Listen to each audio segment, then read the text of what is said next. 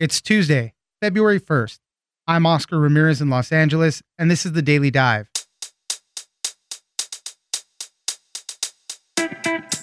Police departments across the country are dealing with resignations and retirements from their officers and struggling to replace them. Some officers describe the job as more stressful and less rewarding than in the past, amid increased scrutiny over police actions. Chris Marr, reporter at the Wall Street Journal, joins us for how police departments are short-staffed and their efforts to recruit. Next, the fight over COVID misinformation continues on Spotify as Joe Rogan and the company have both responded after Neil Young, Joni Mitchell, and others demanded their music be taken off the platform for misinformation spread on Rogan's podcast. Spotify said they will be more transparent with its rules for what is allowed on the platform, as well as add content advisories to podcasts that talk about COVID. Travis Andrews, reporter at The Washington Post, joins us for more. Finally, ransomware hackers are increasingly adding a new tactic to get paid, contacting you directly. After the Allen Independent School District in Dallas was hacked, parents started getting emails threatening to release the sensitive information of their children unless they were paid off. Kevin Collier, cybersecurity reporter at NBC News, joins us for the evolving practices of ransomware gangs. It's news without the noise. Let's dive in. We just want the community to work with us and to not see us as the bad guys, because we actually are the good guys. We just hope that we can convey that better. Joining us now is Chris Marr, reporter at the Wall Street Journal. Thanks for joining us, Chris. Thanks for having me. Let's talk about what we're seeing with police departments around the country. A lot of them are losing officers and then having a hard time replacing them. There's a lot been going on. A lot of them, we've been talking about the Great Resignation, right? People leaving their jobs for other better things. But police forces, in the country also have been having a hard time, especially after the death of George Floyd. There's been a lot more scrutiny on police departments. And what police departments are having to do in order to recruit more people is spend millions of dollars in either bonuses or, ads in the paper trying to attract people. It's becoming a very serious issue when it comes to, services that can be impacted also. So, Chris, help us walk through some of this. What are we seeing?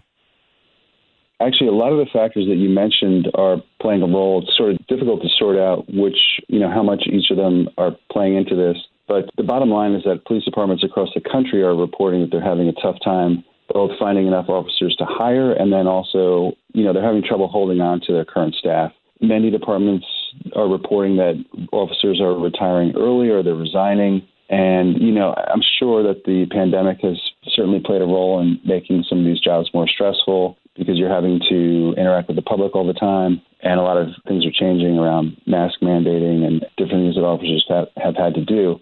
And also, as you mentioned, this is a time when the labor markets in the U.S. are going through a tremendous amount of flux, and there are record numbers of people quitting their jobs in recent months, even though there are more jobs available to people than there were prior to the start of the pandemic.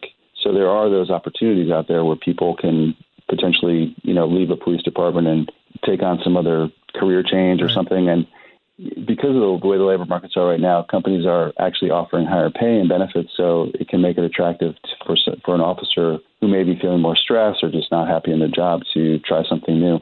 I think that's what some of the officers said, that the job is a lot more stressful and less rewarding than it has been in the past. Yeah, so it's become more stressful for the police officers themselves. Many of the ones that I talked to said that a lot of these media reports about the murder of George Floyd in Minneapolis in 2020, and even going back to Michael Brown in Ferguson in 2014, and many other cases that have been in the news, have really cast policing in such a negative light that it's just stressful to be on the job and be a police officer because of the interactions they're having with people on the street, and also because of all the defund the police cuts in budgets to police departments that happened.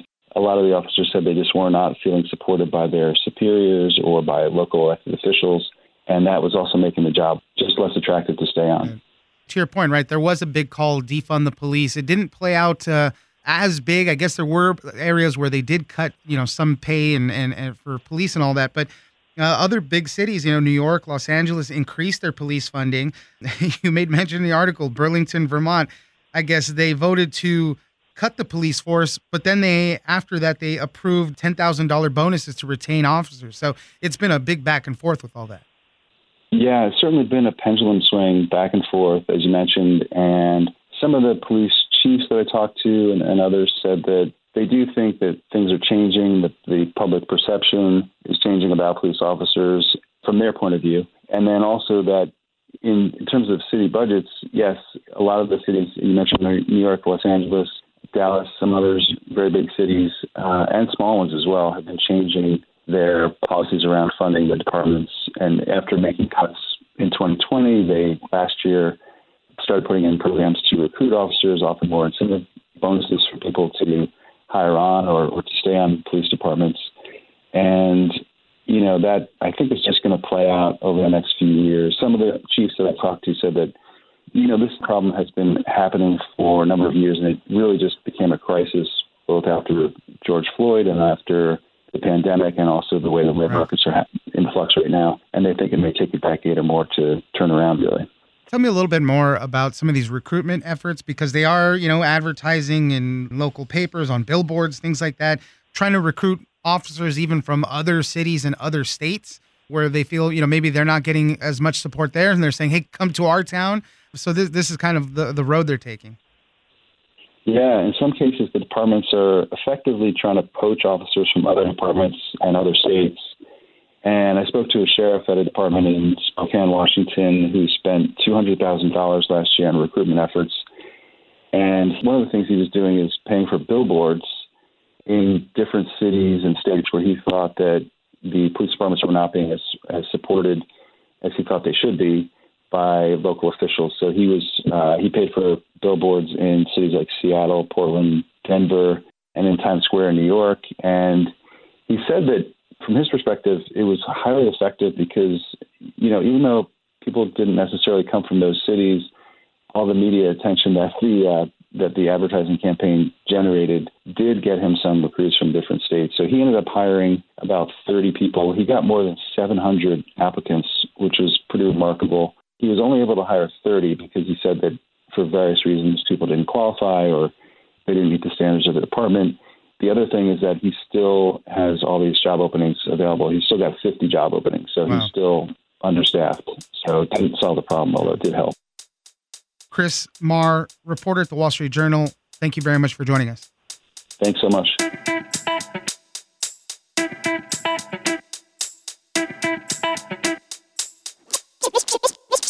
I do not know if they're right. I don't know because I'm not a doctor. I'm not a scientist. I'm just a person who sits down and talks to people and has conversations with them. Do I get things wrong? Absolutely, I get things wrong, but I try to correct them. Whenever I get something wrong, I try to correct it because I'm interested in telling the truth. I'm interested in finding out what the truth is. Joining us now is Travis Andrews, reporter at the Washington Post. Thanks for joining us, Travis. Oh, thanks so much for having me. Wanted to talk about what's going on with Spotify, Joe Rogan, Neil Young, Joni Mitchell. There's Joe Rogan obviously has his $100 million podcast that he does with Spotify. And just recently, Neil Young said, hey, it's either me or Joe Rogan. He was saying this in response to, I guess, some misinformation that was going on Joe Rogan's podcast. He says, I want to take my music off of the platform unless you guys respond and take Joe Rogan off. Spotify chose its side. They chose Joe Rogan, and they started removing his music. And after that, we started seeing other artists follow in Neil Young's footsteps. We saw Delete Spotify, I guess, was trending for some time. People were just canceling the subscriptions. But now we've gotten responses from everyone, and it's just kind of this evolving situation and this constant struggle, right? Picking sides over COVID, fighting misinformation. Tell us a little bit more about it, Travis. First off, I think it's a story that I thought, and I think a lot of people thought, would be kind of a quick story that died down after a few days. So, Exactly. Like you said, on Monday of last week, Neil Young posted a letter saying that he wanted his music pulled off of Spotify unless Spotify removed Joe Rogan, the popular podcaster who he's spread some misinformation about vaccines in a few different episodes. And like you said, Spotify chose Rogan. And seemingly very quickly. 2 days later, they were pulling Neil Young's music off of the platform. Joni Mitchell joins in, and it becomes this huge story that does kind of work as a microcosm for everything that's been going on in America during the pandemic. Let's talk about the response from Spotify first, because they said they're going to publish kind of the rules that they have regarding all of this. They haven't been very transparent within the past, so they're going to publish their rules that, shows how they respond to this stuff. And then they also said they're going to put some type of disclaimers or something on podcasts that do discuss COVID-19. Exactly. And then the third thing they said, which I thought was really interesting, is that they are going to make sure that the creators who are on Spotify know of those rules, which I thought was an interesting thing to include, because it suggests that in the past, maybe even the people creating content on Spotify weren't entirely aware of what the rules were. Right. And that kind of leads us to Joe Rogan's response. For a long time, he said, hey, I'm not a doctor. I just talk to people, try to have interesting conversations. Nobody comes to me for medical advice. And kind of in these rules that Spotify published, right, I guess that it kind of alludes to why he didn't receive a bigger punishment or something like that. It just basically says that he didn't go far enough, basically. Like, he didn't flat out say the vaccine is going to make you die type of thing. So, not going far enough really kind of protects him from some of that. Yeah, it's really interesting. The rules that they published are strikingly specific. Here's one, and I'm quoting. You cannot, quote, promoting or suggesting that vaccines approved by local health authorities are designed to cause death. Now, there's a lot there. Basically, you cannot say that the government made a vaccine to intentionally kill someone, but Joe Rogan has never said anything like that. Right. It does not say that he couldn't say that they are dangerous, even though we know that they are not. And I thought that was really interesting, just how specific those rules are.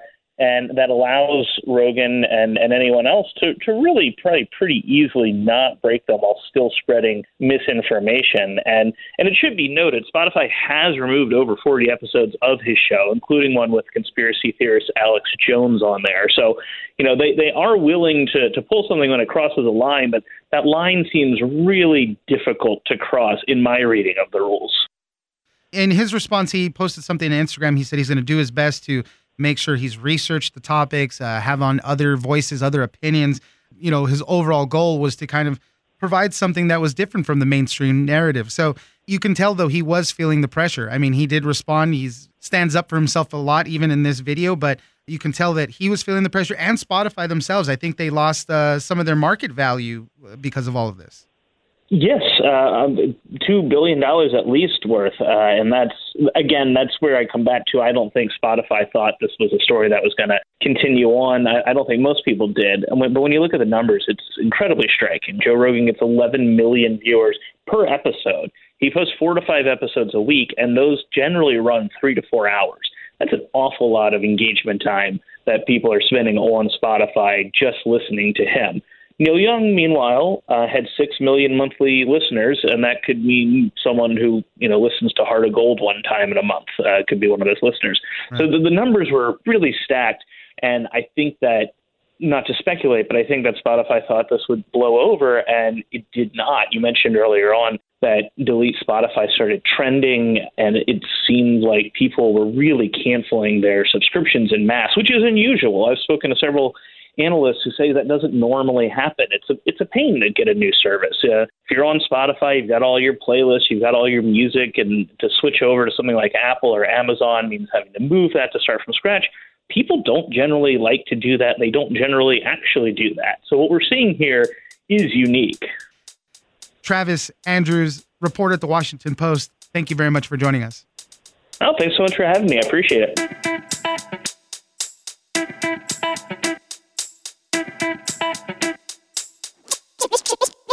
It's very unnerving, I think, to get this email from a hacker. Hey, if your school district doesn't pay up, we're going to leak you and your kids' information on the dark web. But that's the reality. That's where this stands right now. Joining us now is Kevin Collier, cybersecurity reporter at NBC News. Thanks for joining us, Kevin. Yeah, my pleasure.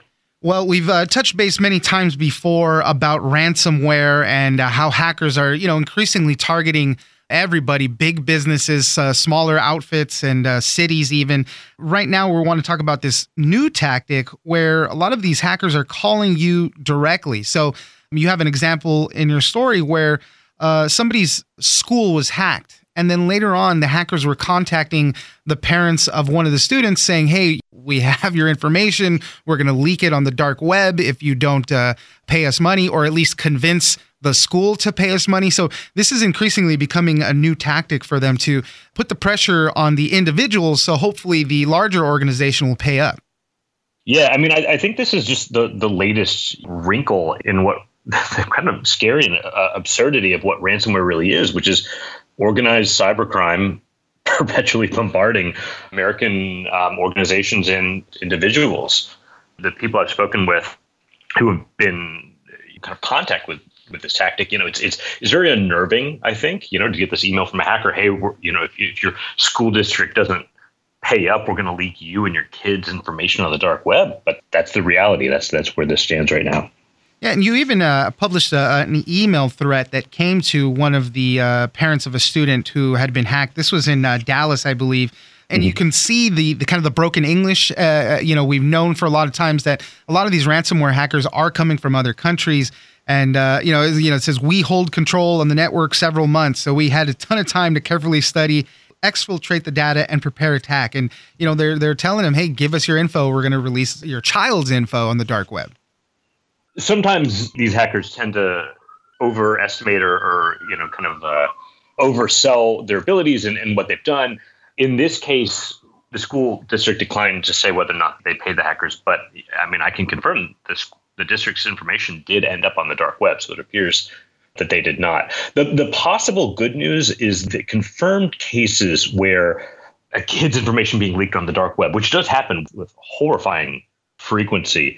It doesn't seem like it frequently leads to outright identity theft, but it's still extremely unnerving, I think. What have we seen from the Biden administration with regards to ransomware? Because when we saw the big hacks of like the oil pipeline and all that, they sprung into action pretty quickly to at least reassure people that things were being done. What have we been seeing from them, at least on these smaller scales like this? I think there's two almost completely opposing ways to look at the White House's response to ransomware over the past year.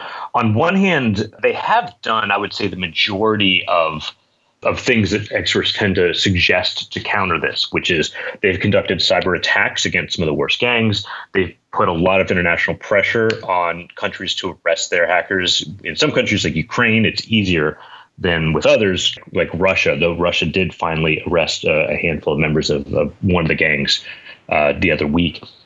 They sanction some of the cryptocurrency exchanges that are the lifeblood of how these hackers launder their ill-gotten gains. But at the same time, I mean, the ransomware ecosystem is very complicated. It involves lots of moving parts, lots of different people across lots of countries. Law enforcement is extremely sluggish, just kind of by definition, in keeping up with it. It's a new tactic. The tools that we have aren't that sophisticated. And ransomware is maybe a little quieter in recent weeks than it has been in the past 3 years on average, but it by no means has gone away. It's still a very active problem that doesn't really have, right. I mean, I hate to phrase it this way, but doesn't really have a clear solution. You heard from a parent, his name was Wayne, where his school district had gotten hacked. This was the Allen Independent School District in Dallas, in the Dallas suburbs. How did that play out? Because he was obviously furious at what was happening, but he had very little communication from the school. In the end, they provided free credit monitoring service for them, but throughout the process, he was left to hear it from the hackers first, then from the school. He was really upset that the school district didn't tell him, that it kept under its hat. And I do think that is also kind of a major problem that we've been dealing with ransomware, that even if an organization that's holding your information gets hacked, we don't have very strong data privacy notification laws in this country. It varies a lot by state. Only a few states have robust ones, or even kind of moderately robust ones. So, he was upset that he had to hear about it from the hackers, and the school district hadn't told him. And, you want to know as soon as possible if right. information has been compromised, that you can take whatever steps you can to secure your most important. Kevin Collier, cybersecurity reporter at NBC News. Thank you very much for joining us. Thanks so much. Take care.